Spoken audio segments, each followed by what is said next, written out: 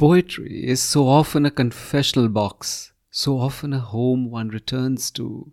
Often it is an angry swipe, and often it is just a tiny corner where I curl into and weep my heart out. This is Sunil Bhandari, and you are listening to Uncut Poetry.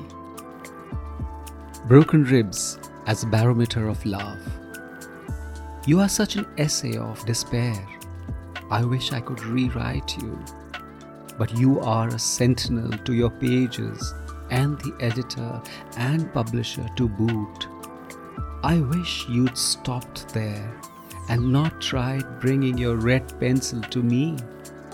We could have been co-authors, our relationship blending between your terse abruptness and the Rubik's Cube of my meandering prose. But here we are, individuals, codified with an oath, learning to be together and to break free at the same time, but generally, permanently pissed off. I will never call you in an accident, though I would wait for when you would start worrying and when you would find me in the hospital where I would be lying supine with broken ribs. Maybe, finally, then our tears would pen a river together. Maybe, finally, then our tears would pen a river together. Love comes in so many different forms, so many shapes and sizes. Symptoms of love are subtle, varied. They're often, in look and feel, just the opposite of what they actually mean. That's why love demands time, space, observance. It is often couched in hugs and kisses, and often in anger and aloofness.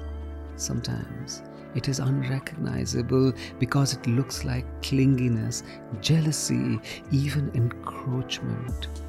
You demand, I want space, leave me alone, when all that love is really asking for is comfort, clarity, coffee together.